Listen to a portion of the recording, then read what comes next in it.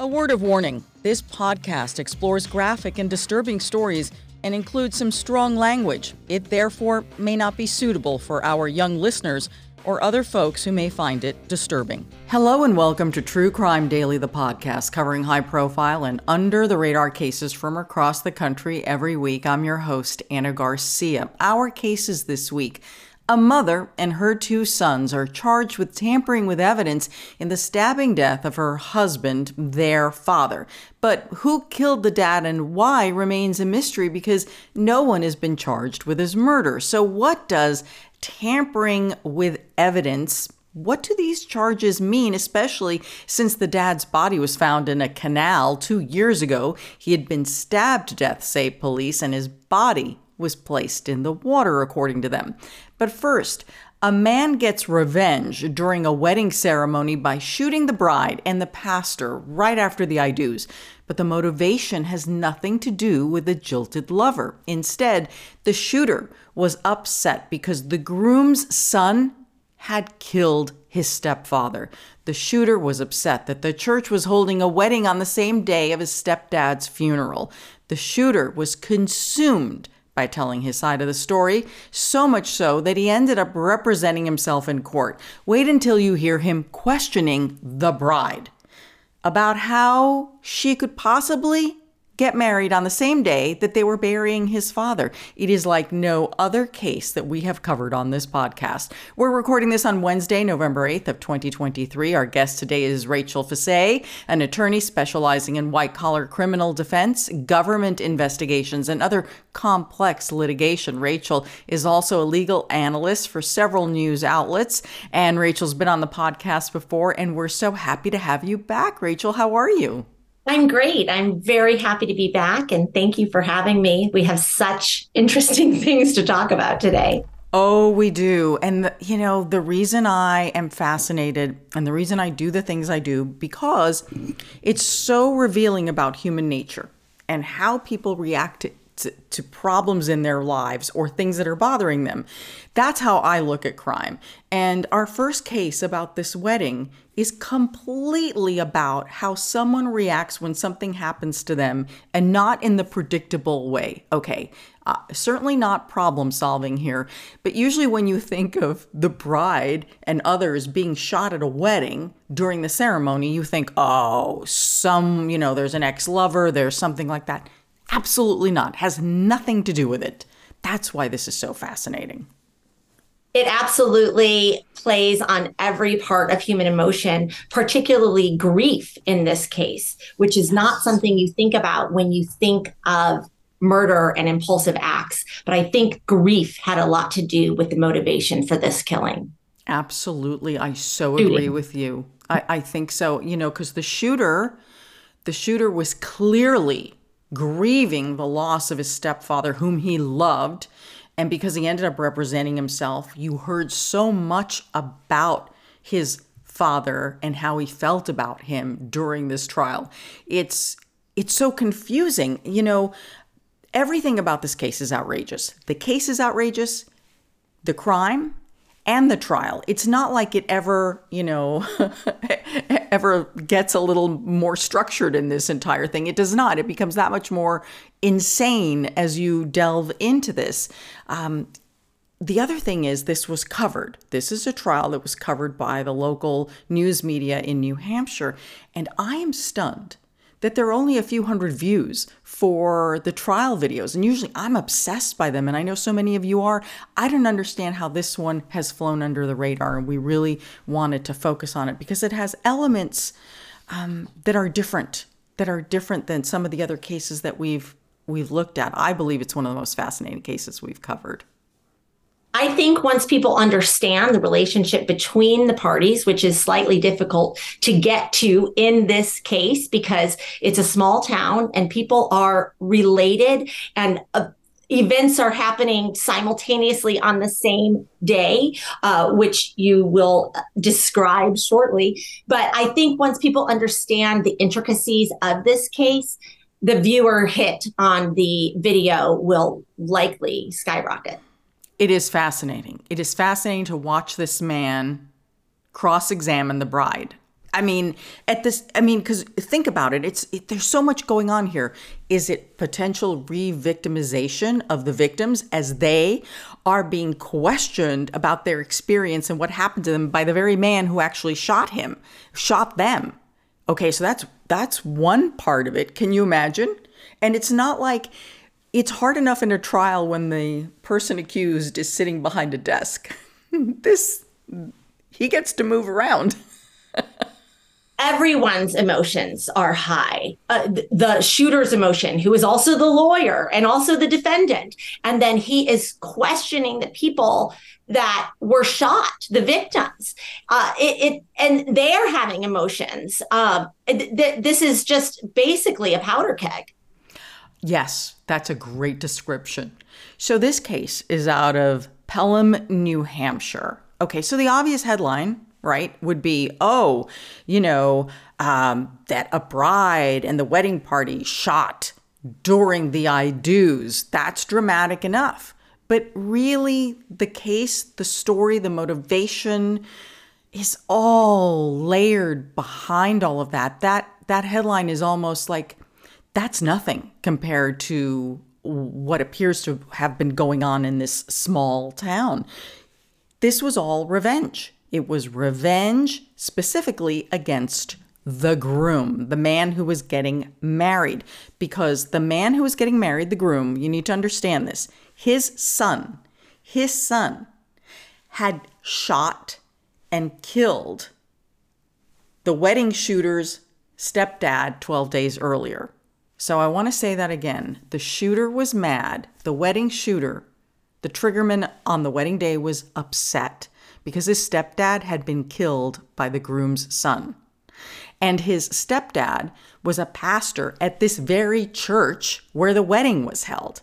So he was very angry at the pastor who was presiding over the wedding. He was very angry at everyone in the church about what was going on and why his dad, who was also a pastor there, was not being held with the same regard as the family getting married. Like I will say, just for pure scheduling, if you're in a small town and everyone involved in both the funeral and the wedding is somehow connected, maybe don't hold those on the same day, okay? It's just not a good idea. What you have here is betrayal. He felt betrayed, but not in the classic way that you would feel at a wedding, and where you would have an act at a wedding. But the shooter was feeling betrayed by the pastor and probably by the groom. Yes. But the betrayal inside of that church, just the very location of the shooting, is incredibly significant. Yes, it is. So the amazing thing is that everything that happened leading up to that shooting at the wedding, the case and the story doesn't end there, because this stepson, the shooter, then represents himself during the trial. And he does this because he has assaulted his public defender, the person assigned to defend him in this attempted murder case. He ends up assaulting in jail during a visit. So the shooter, right, the wedding shooter here, he's entered into a plea deal. He's going to be spending time in prison for assaulting his attorney. Now, who in the world is going to want to represent this man? This is a small town. He's just beaten up his attorney. He's gone in and he's shot up a wedding. The man is angry. He, of course, thinks he's justified, but he's angry. So it almost makes sense for him to have defended himself. That's how he ends up defending himself. If this were in a movie, I wouldn't believe it, because it's a ridiculous plot line. I beat up my attorney, so now I'm going to represent myself. Right. It makes sense in this kind of setting that he did represent himself, and in somebody who's going to take the law in his own hands, as he did, to seek revenge in the way that he did. He's got a particular personality that believes he can handle things, as it were. So it is a crazy plot line, but how we get there if you work it through logically, can make some sense. It can. So he defends himself. He's ultimately convicted.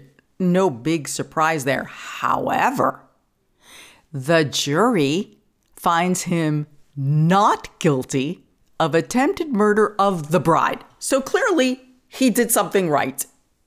She was shot in the arm. Right. She was shot in the arm. The bride was shot in the arm. And listen, the bride and the groom are not spring chickens here. They're both in their 60s. So it's just, the whole thing is fascinating. Okay, so there are so many people involved here and so many names. Now we're going to get to the names. I wanted you to have the broad picture here of this complicated case. The convicted wedding shooter is 41-year-old Dale Holloway. Okay? Now, according to the testimony, his own, he didn't take the stand. So I have to be careful how I say that. He didn't take the stand, but in his questioning, some of his questions were statements, right? And his opening and closing statements revealed a lot about what he thought and what he believed happened. So it's almost like a testimony because he's the one speaking. It's really hard to decipher for the jury in this kind of case where defendants represent themselves. They're only seeing one person, and to fictionalize the defendant from the lawyer becomes very difficult for the jury because of the way our brains work. It is still one person. So he is testifying, but he's not doing so under the penalty of perjury when he's making an opening and closing statement. So he didn't have to be subject to cross-exam, but he still got his truth and his story across, which in some ways might have been more effective than if a lawyer had done it for him. So because he wasn't going to testify likely in any event, because, he did it.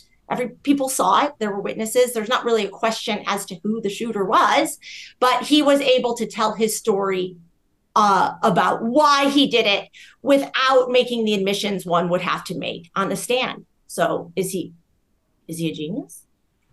Well, I think he's a clever one.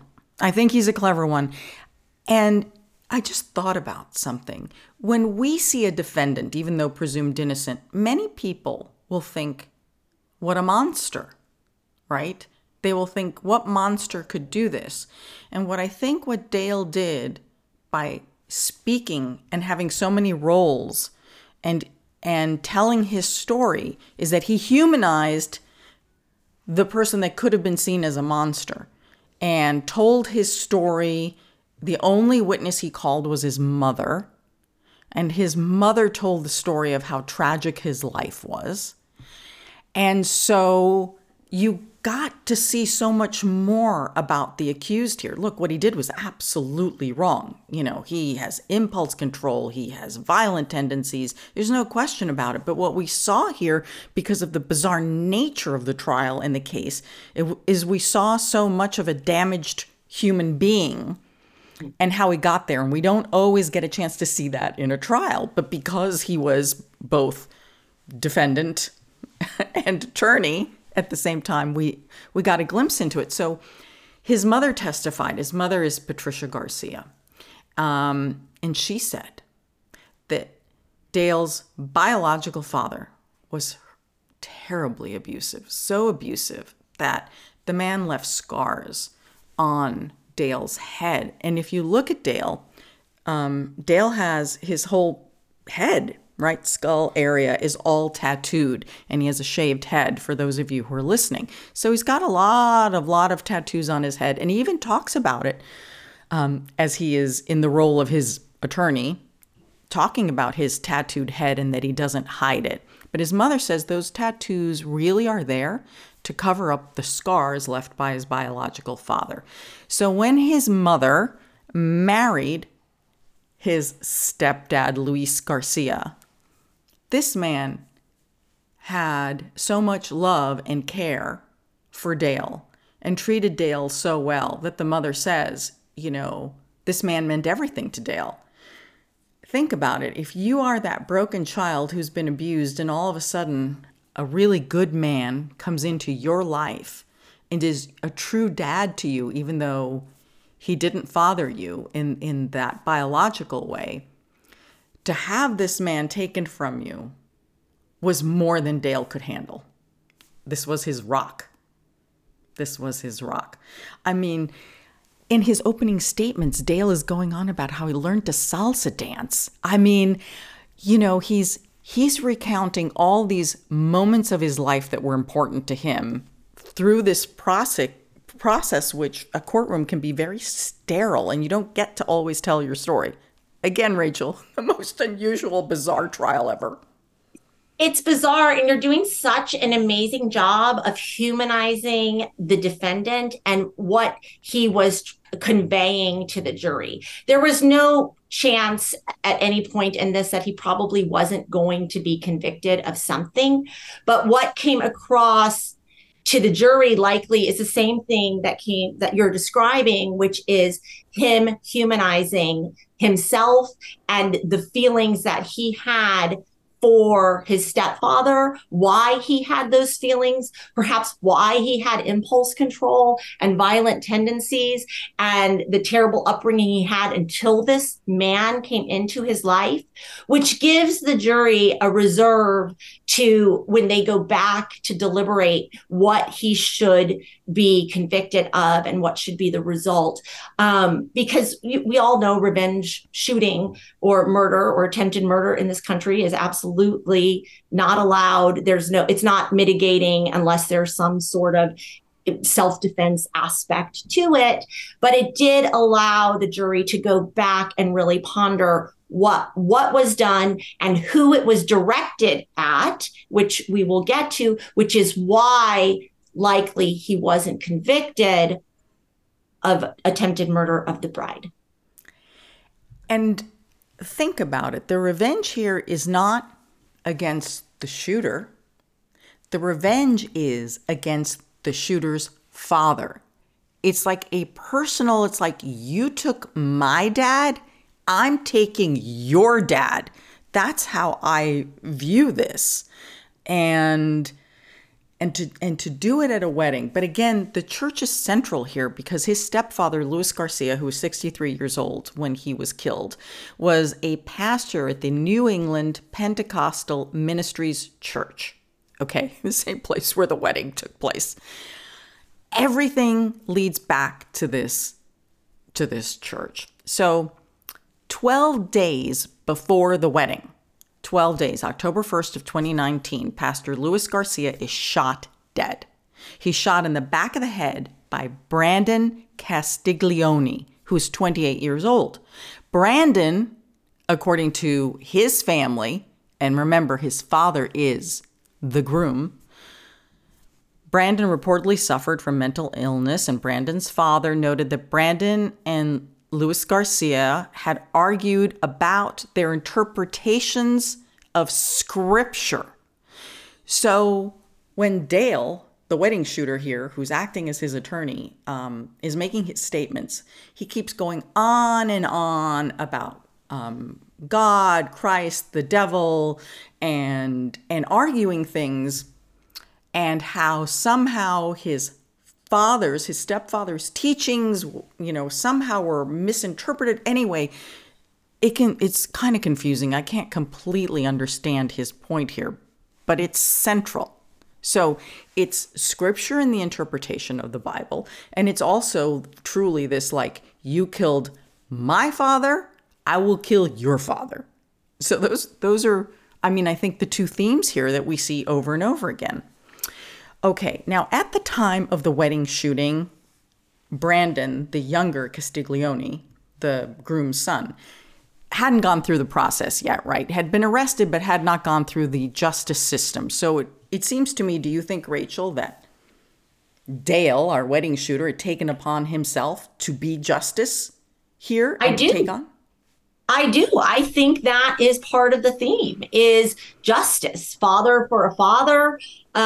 He wasn't waiting for the justice system to work for the son, for the actual shooter to go through the process of trial and conviction. He's not waiting for that. He's waiting for justice inside of the church where his stepfather was a pastor, and he's doing it inside of that church. Very monumental, very important to the case, and he's taking the father. So I think this is him taking the role of justice, just as he did as the lawyer. I think justice and fairness is very essential to his way and mode of thinking, and that's what drove the crime and really drove the defense. I agree with you, Rachel. I believe that justice is central to everything that Dale believes based on what he has said and his actions here. So I want to make it clear that the son, the groom's son, Brandon, who killed the wedding shooter's stepdad, was convicted of second-degree murder, and he got a sentence of 42 years, and he is in prison right now. But at the time of the wedding shooting, this hadn't moved along in the process yet. So there's no dispute here is who shot who in this whole thing. So let's now get to the day of the wedding. Okay, here we go. The man getting married on that day is Mark Castiglione, 60 years old. He is the father of Brandon, who just shot the wedding shooter's stepdad, the pastor. Okay, so he's getting married. And clearly the wedding shooter didn't think that this man should be able to enjoy his wedding when he is himself grieving his stepfather's passing and is about to have a funeral that day. So now let's get to October 12th. This is the day of the wedding. Shortly after the couple says, "I do," shots ring out. I mean, it's unbelievable. The timing of everything is unbelievable. Miraculously, no one was killed here. No one was killed. And I don't know how that's possible, but thank God no one was killed. The bishop who was overseeing the wedding, Stanley Choate, suffered a gunshot wound to the chest. He was taken to a hospital in Boston, and he was in serious condition. It was a very serious injury. Now, the bride here, who's 60 years old, Claire McMullen, she was shot in the arm. And then the actual groom, who we presume was the target, Mark, the man whose son had killed the wedding shooter's stepdad, he got injured when he tackled the wedding shooter, Dale, and he was hit in the head with a part of the gun. And so that's how he was injured, meaning the groom. And then the other wedding goers tackled Dale and held Dale until the police could get there. So, Dale is now in custody. And I just want to make clear again that he gets assigned an attorney for the attempted murder at the wedding shooting, and he gets all upset with his attorney, beats him up, harms him terribly. I mean, the attorney who got beat up by Dale's attorney, suffered a broken nose, a brain hemorrhage, along with multiple contusions. And so Dale agreed to a plea deal, and he is currently serving time in prison, 7.5 to 15 years for that atrocity. Okay, now let's get to the trial for the shooting at the wedding. Okay, now we have Dale representing himself. And I don't think he does a horrible job here, Rachel. Different, but I don't think horrible. I think he didn't do a horrible job either. And it's always a bad idea to represent yourself. Yes. Always. Like, I'm just going to blanketly say that. But in this case, where you have so many witnesses, and he's not left with a lot of defenses. And so he really can't take the stand. And he can't take the stand because if he gets on the stand, he has to say he did it.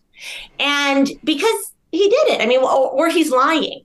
So he can't do that. He can't get on the stand and actually defend himself because no one's going to care why he did it once he admits he did it on the stand. However, in the posture that he did this with the opening and the closing, he was able to get in evidence, even though the jury isn't really allowed to consider it as evidence, what his arguments are. But as we touched on earlier, he's really able to get the jury to understand a bit more about who he is. And the background, right? The background of this case. That's right. His background, and it's a little sneaky because he's not subject to cross-exam, because under cross, he probably would have fallen apart. He did it. Were you under harm? What actually happened? There's a different way that he would have to handle himself on cross and either look belligerent or probably a little crazy. But he's not going to be as sympathetic on cross when he's being questioned about a very serious crime at two people's, presumably their happiest day or one of the happiest days in their lives. And he's doing it at that moment to really have an effect. So the way he did it was clever. He said in his opening statements that what he did was in defense of himself, that he felt that the church and members of the church were now out to get him and his family, and that he was feeling threatened. Well, you weren't invited to the wedding, and nobody said anything to you at the wedding, so you interjected yourself at the wedding. You were the wedding crasher here. That was obviously very weak, but that's his point of view, where he's coming from, his reference, and it's so weird the way he kept referring to himself in the third person as the shooter, as he's questioning the witnesses who are the victims here, especially the victims. It is, oh my gosh. And just toss in like small town New Hampshire. It's like Fargo. It was watching the trial is like an episode of Fargo. Okay, so it's time to listen to this trial. For those of you listening, I just want you to understand what we're seeing on screen is the bride sitting in the witness stand, and she's being questioned by the man who shot her in the arm. Okay? You know what? Let's just play the clip and we'll talk about it.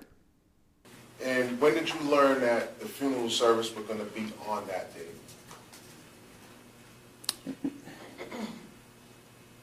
I can't recall for sure. Not really. Okay. Did you plan the wedding to merge with, did you yourself plan the wedding to merge with the funeral? No. No. So did you plan on attending the funeral service, Mr. Garcia? No, I had planned on going to my reception. Did you ever see a gun pointed at you? Not that I can recall. Okay. When you got shot, did you think you were shot on purpose? Like, was the bullet intended? I didn't realize I had been shot until after it had happened. So I didn't know immediately I had been shot. Is that the craziest line of questioning you've ever heard? Were you planning on attending my stepfather's funeral? No, I was going to my wedding reception. It's crazy. It is crazy. It's And crazy. she probably had her wedding planned forever. It was probably the funeral that was, Yes. when you think about it. Yes, which of course her stepson was responsible for. So, all fingers point to the stepson. But it's his line of questioning, did you plan your funeral? And no, did you plan your wedding to ruin my father's funeral is basically what he was saying. Right. Like, this is your fault. Are you shoving this in my face? Are you shoving this in? So that moment is incredible. But I'll have to say something. I also watched the prosecution. Listen, our wedding shooter here, Dale, didn't do a horrible job of defending himself. But let me just say that the prosecution didn't do an exemplary job on their end. Okay, so that kind of brings everything to the middle. Because as the prosecutor is questioning the bride, I can't even believe I'm going to say this. This is the question. Now remember, she was shot in the arm. And his question was this. Did you have that hole in your arm before the wedding? She answers no. Did you have a hole in your arm before the wedding? Who asks this kind of question during an attempted murder trial? come with the gunshot wound? I am not making this up. I am not making this up. This is why I don't understand why the trial videos don't have more views. It's like nothing I have ever seen in my life. Okay, so clearly, Dale may not have been up to par, but let me just say on the prosecution side. Did you have that hole in your arm before the wedding? That is No, an I did amazing not. question. And It is, straight to isn't the it? point. There are many ways of saying that you got shot. Can you see here why the jury did not find the man guilty of shooting the bride, even though he shot the bride? It doesn't make any sense. One of the things that's very confusing here is, okay, the jury found that Dale was not guilty of attempted murder of the bride. Yet she was clearly shot in the arm. He's the one who shot her. I don't understand. Can you explain to us, does motivation or intent play into this? It does. And depending on how it was charged, it sounds like to me it was charged that he was intentionally trying to murder the bride. That would be the charge. Intentional murder, which is generally what we think of as first degree murder, sometimes second degree murder, but it is intent and it is not reckless. So if it had been charged as a reckless murder, I believe that there would have been an attempt finding against the bride, because certainly shooting a gun in any crowded area is reckless, period, end of story. Anybody you hit in a reckless charged attempt, when you're firing a gun at swaths of people, that I would think the jury would convict him of. So I think what the jury found was the bride was not the target. And that's likely true, to be honest. That's likely true as well. Clearly, he was angry at the pastor. Because remember, the pastor's part of this. Well, not the pastor, but the bishop. He was the pastor there for the wedding ceremony, but he's the bishop. So Dale, the wedding shooter, obviously is very upset with the hierarchy of this church that his stepfather worked at. And so something was central there. And clearly wasn't happy with the groom, the shooter's father. So it is interesting. Again, Dale didn't do that bad of a job. Right. If he managed to get off on that one. Yeah. So she was hit. She was hit without question. She was hit with a gun. In the closing arguments, the prosecutors emphasized that Dale had done everything that he could to murder two people that day. That he set out there to kill them. And honestly, by the grace of God, it's amazing that no one was murdered that day. Dale, in his closing, said, you know what? I am not guilty of these charges. He kept telling the jury over and over again that the burden was on the prosecution, that he's presumed innocent. And so he doesn't have to prove his innocence. They have to prove his guilt. I'm like, Dale at times really has his wits about him here. And then that's when he went on and on. I think where he loses things is when he goes off into this tangent of serpents and snakes and how the Castiglione family and how bad they are. That's when he rambles and, he loses people and he seems kind of kooky there. So Tuesday of this week, November 7th, the jury found Dale guilty of multiple counts of assault and possession of a firearm as a felon, along with attempted murder in the shooting of the wedding's bishop, Stanley Choate. However, again, when it came to the bride, he was not guilty of attempted murder there. Now this moves into the second phase. This should be, I don't know how Dale defends himself in this one. So in the second phase, the judge has to determine Dale's state of mind, because Dale has said that he is not guilty by reason of insanity. So I guess now they have to figure out his mental competency. But frankly, defending yourself during an attempted murder trial, he wasn't delusional. He may have sounded a little nutty on a lot of things, and he's certainly got issues and problems. There's no question about it, but I don't think this guy's insane. I don't think so either, because he'd have to show he didn't know the difference between right and wrong. And that's generally the insanity defense standard, that he believed what he was doing was right. And he didn't know that it was illegal to bring in a gun. And he didn't know, his brain would not allow him to decipher that difference. And by defending himself, through time, he has likely shown, at least at the time of the trial, that he couldn't decipher the difference between right and wrong.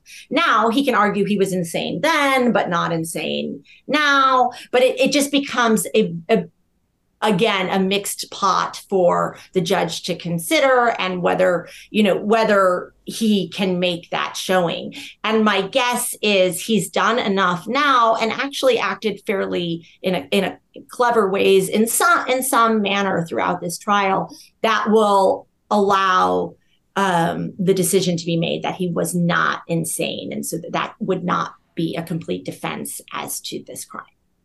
I don't think he stands a chance on this one. And in fact, when he was cross-examining the bishop, right, the man that he was convicted of trying to kill, who he has a lot of animosity toward, in this questioning and referring to himself, the shooter, in the third person, he said to the bishop is on the stand. This is the man who was injured, right? He was in serious condition, had to be taken to Boston. He said, "Did the shooter kill you?" And the bishop responded, "Apparently not." So I think Dale has enough of his wits about him that he's, by reason of insanity, no, I don't think that's a high standard. It's really hard to meet that burden. People try, but it is very unusual to actually be found guilty by reason of insanity. And I think, 11 days after a shooting, he was there for justice. That in and of itself does show that he likely knows the difference between right and wrong. He had a motive. He walked in with a motive. He was avenging the death of his stepfather. He was doing a like for like type of attempted murder, and he was doing it in a significant place. So it would be difficult for him to argue that he was insane at that time. Do you think that there's any chance that if an attorney should step in later after, he's already been convicted. Look, he's doing prison time, serious prison time. That is no question here. Plus, he's also doing at least 7 to 15 for attacking his attorney. Do you think that if an attorney should approach him after this, one wearing like body armor, that's not going to talk to him virtually, not in the same room, do you think that there is the potential for an appeal here, that he didn't get a fair trial because he represented himself? Is that even possible here? It is possible, but in this case, it sounds like it's likely would not be appealable. It sounds like he made a knowing choice to represent himself. He refused other counsel. I'm sure he was actually offered other public defenders, and he refused them. And when you're taking on that burden of representing yourself, you are taking on all of the issues with representing yourself. So the judge found him competent, or this wouldn't have gone on, or so there is a bit of a finding just in the instance where they're finding that he was competent to represent himself. He made a choice not to testify. He did all the things that one does in a criminal trial, even, whether represented or not. So it would now be hard for him to argue that he unknowingly went into this trial, particularly since he overcame one of the charges. So the appealability based on his own actions throughout the trial seems incredibly unlikely. What a fascinating case and trial. calling all pop culture enthusiasts. Are you obsessed with all things celebrity? Do you live for the drama, the laughs, and the unexpected moments that unfold on social media? Then you're going to want to tune in to the Comments by Celebs podcast. Join us 3 times a week as we deep dive into every aspect of pop culture. Whether it's dissecting the latest trends or just chatting about your favorite celebs, Comments by Celebs has you covered. We have new episodes out every week. Follow and listen to Comments by Celebs on the free Odyssey app or wherever you get your podcasts. Our second case is out of Florida, where a man's wife and sons have been arrested for his mysterious death during a family vacation in Suwannee, Florida. Now, what's interesting about this case is that the charges against the wife and the 2 adult sons, these charges are coming nearly 2 years after the man was found murdered. But these charges are not homicide charges. They are charges of tampering with evidence. What do you make of that, Rachel? It's almost like you're backing into the murder. I agree with you. I think they are backing into the murder. And at this point, they wanted to arrest these individuals and put some pressure on them, but they only had probable cause for tampering with evidence. So that gave them the ability to arrest.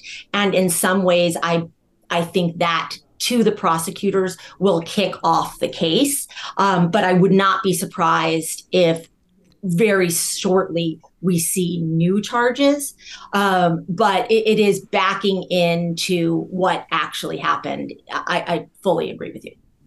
The victim here is 52-year-old David Rainey. The accused, the 3 accused of tampering with evidence connected with this death are his wife, Cindy Rainey, who's 49, and their 2 sons, 21-year-old Bailey and 19-year-old Jack.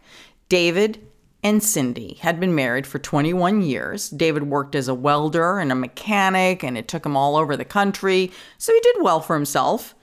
Now, prior to his death, the family was living in Palm Coast, and they were vacationing in Suwannee, Florida. They rented a home with a friend of theirs, Jeffrey Sawyer. So it was the family and Jeffrey Sawyer. We don't really know much more because it sounds like in addition to the dead man and 3 members of his family, there's one other person there. That's right. But nobody's talking about him. And so, who knows? Could be a potential witness. Who knows? This investigation is ongoing. I mean, they obviously don't have it together fully yet, since they just did an arrest only based on tampering with evidence. So there's a lot that we don't know going on in the background right now. But the Suwannee River is also not a big town where these folks are. So I don't know that there's a lot of other witnesses around this area. All very bizarre. So, Cindy, the wife, reports David missing on the morning of July 25th of 2021.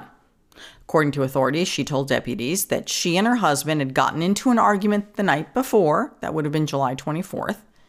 Cindy claimed that David was very angry and that he left the house without his glasses, cell phone, and wallet behind. So, what does that indicate to you, Rachel? That's a hard sell in this day and age. If you're angry and, he didn't return home that night, you generally manage to take something that you need. And a wallet is pretty essential to most men. That contains the ability to buy food, for instance. So that to me is her story is a bit of a hard sell right there. Mm-hmm. Yeah. I mean, it is possible if he walked out in a huff and was just going to go for a walk, you don't need anything. If you're just going around the block, I get it. You don't need anything.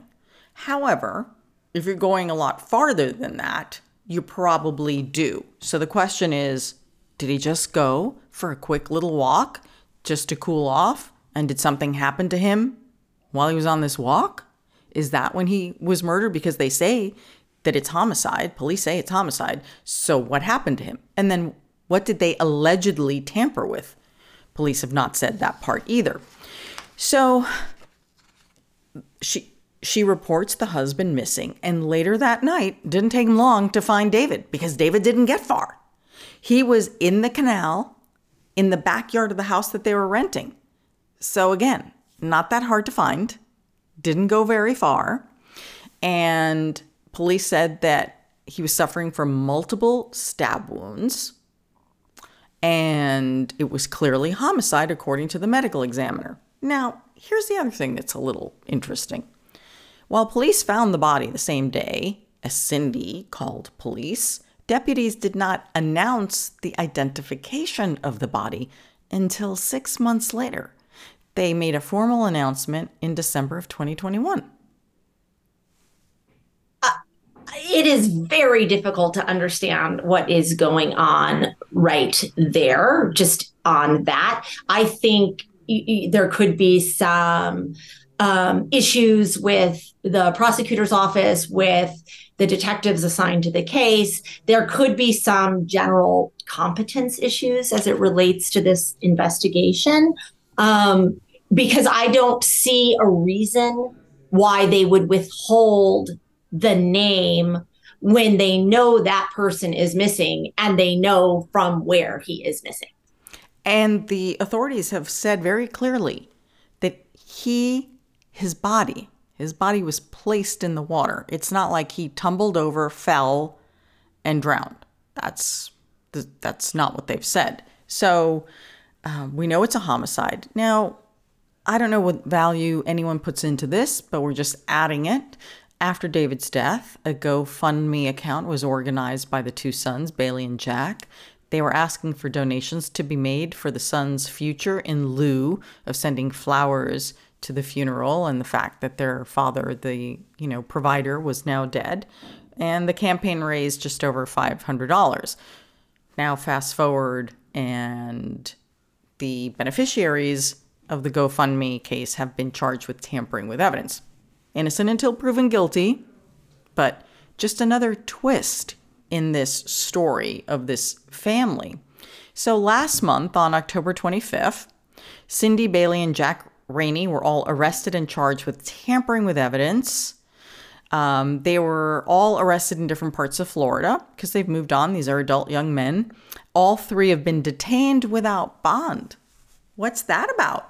This is only tampering with evidence. Look, I know that's serious, people, but what I'm saying is when, people are let out every day for all sorts of heinous crimes, I'm trying to figure out why these three are not being let out. I think because they're just waiting for the murder charges. And everybody probably knows that. So they find them to be flight risks. So now they've been arrested for this crime that's 2 years old. They've been arrested on a much lesser charge than what is likely coming. And they, for some reason, believe that they're flight risks. And they have some reason to believe that is my best guess. I'm kind of thinking that the authorities are hoping that this pressure will get one of them to start talking, if not all of them. I think that is what they're hoping. It's hard. They're a family, but we don't know much about this family other than the father was murdered. So we don't know how close these sons are, how close each of them is with their mother, if there was a fight that night, who was involved. We don't know a lot, but there's so many dynamics at play. So they are keeping these folks close to them right now and working diligently, my guess is, to interrogate them. Police are still asking for tips from the public, so clearly they think there's more information to be had about this case, and they think now with the arrests, it's a prime time for anyone who may know anything to come forward.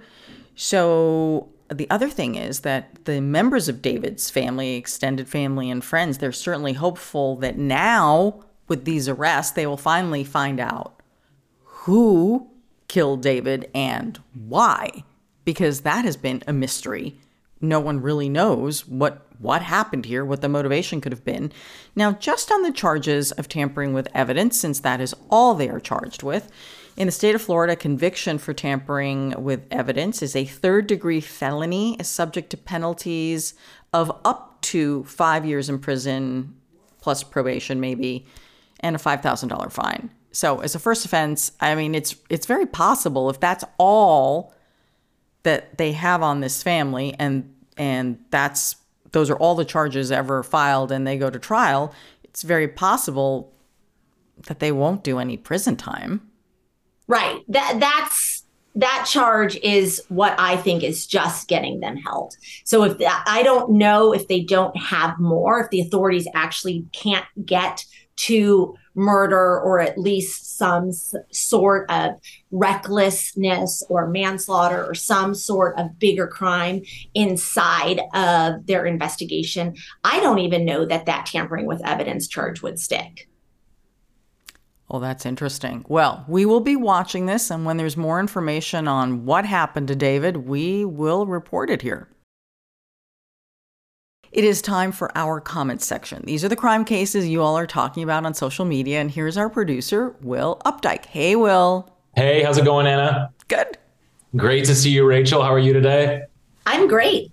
Awesome. So this week we have a case of a pretty crappy caper where 4 suspects were caught. This case comes out of Oxfordshire, England, where 4 men have been charged after a golden toilet was stolen from Winston Churchill's birthplace. Okay, so yes. Okay, so a little bit of background on this. This caper actually happened back in 2019. All right, and this comes from Blenheim Palace. I believe that's how you pronounce it, which is a sprawling English mansion in the countryside, which is where Winston Churchill was born. But little note here, he didn't grow up with this golden toilet. It wasn't like a family heirloom or something that was there. It was actually, it's an artwork, which is titled, funnily enough, America, which was created by an Italian artist named Maurizio Catalan. And its presence there in Blenheim Palace was actually part of an installation, and the toilet was on loan from the Guggenheim, and it just disappeared one night back in September of 2019. And this was actually an interactive piece of artwork. I'm just noting this because it was part of the story. The museum said the artwork invited viewers to make use of the fixture individually and privately. This is a quote, to experience unprecedented intimacy with a work of art. Very interesting conceptual thing you got going on there. So this announcement just came on Monday, and 4 men have been charged. They're all around ages 35 to 39. And the charges kind of vary here. So I'm just going to break them down a little bit. The 4 defendants are going to be James Sheen, Michael Jones, Fred Doe, and Bora, I believe it's Guchuk. But basically, Sheen is charged with the burglary, as well as conspiracy to transfer criminal property and transferring criminal property. Jones is charged with burglary, while Doe and Guchuk are both charged with conspiracy to transfer criminal property. So I don't know really the differences of that. Rachel, maybe you have some insight onto the difference between conspiracy to transfer criminal property and transferring criminal property. I'm guessing one is just when you actually complete it, or? Right. So the co-conspirators took some act in the furtherance of the transfer. It might have been the planning act or some act after the fact, whereas the transferor is likely the person driving the truck or whatever transferred this property around. So conspiracy gets that person into the act. Generally, a conspiracy charge is the same amount of jail time or punishment as would be the main charge, but you can't loop that co-conspirator into the entire thing in the way that you can somebody that's actually doing the act. Gotcha. And so an interesting note here, this toilet has still not been recovered. Back in 2021, before these arrests were made, authorities said it was very unlikely that it would be recovered. So I guess I'm having a little bit of a hang up here and how you're going to be able to prove who actually transported the property, who conspired, if you haven't recovered the artwork in the case. Text messages, emails, surveillance. That's right. So they have some evidence watching this happen or communicating about this happening, but whatever has happened, that artwork has likely been sold or disposed of in some way that it's no longer in their possession. I think these guys were just at a pub one night and they thought, hey, wouldn't it be funny to take that gold toilet seat from, Churchill's old house? Oh, yeah, I saw that. Yeah, let's get that. I don't think it's all that complicated. I'm with you there. It doesn't feel like Ocean's 11 to me. Yeah, it feels like something like, it feels more like a prank almost. And I wonder... Yes. Had this artwork been recovered, like sort of, how things might have turned out a little bit differently. But none of the suspects in this case have entered a plea yet. They're expected to appear in court in the magistrate there in November, in about 3 weeks, November 28th. So we will continue to follow up on this, but obviously got a lot of comments on this one. Divine Justice had a question about how this was even possible for four men to execute, saying, if it's solid gold, I doubt they just carry it out on their backs, which maybe that's how they're getting them on the conspiracy stuff, Rachel, because there had to have been a forklift or something involved. There had to have been something involved. I agree with you. It's not a Fabergé egg. I mean, they've got a toilet. And it sounds like the toilet might have had plumbing. Yeah. I mean, it was. You actually had to have some foresight, or at least a plumber, to get the thing out. So I think it is a very odd plan that was likely construed in a pub, but it had a large planning element to it. Yeah, definitely. One viewer thought that these guys were maybe a little greedy. Two Tone said, I would have just grabbed the toilet seat, which yes. if you're after it for a little quick cash grab, I feel like that's really all you need. Yep. Exactly. Some people had some questions about the ethics of owning a gold toilet. Lizzie L said that the criminal is whoever owned a gold toilet to begin with. To be fair, it wasn't really like an ownership thing. It was a piece of art, but I still get the sentiment. Allison B said the suspects want to know if they can serve community service in lieu of prison time. Good one, in lieu. And then Miss Lonnie had my favorite comment. They said the officers really took their duty seriously on this one. Duty. We didn't. I didn't include too many toilet jokes in this one because things can rapidly get out of hand. But that is going to do it for this week's comment section. Thank you so much to everybody who left those. You can do that over on our YouTube community page. You can also reach out to us anytime. We're on Facebook, Instagram, Twitter, all the usual suspects. But that's going to do it for me this week. And until next week, have a good one. Rachel, thank you so much for coming on today. It was such a pleasure to have you. Where can people find you, follow you? I know you do a lot of commentary, so people are probably seeing you everywhere. But where can people follow you on social media? I'm on Twitter at RL Fizet, and I am often found. I have a collection at my law firm's website, zfzlaw.com. Excellent. You can find me at Anna G News, Anna with one N. Occasionally I discuss crime. Sometimes I just need a break from crime. I really do. Just like everybody else, it's like, oh my gosh, what have people done this week? You can get this episode and all our episodes wherever you get your podcasts. You can subscribe to our YouTube channel, and you can also go on our website to subscribe to our weekly newsletter. So as we always say, until next week, I'm your host, Anna Garcia. This is True Crime Daily, the podcast, and don't do crime.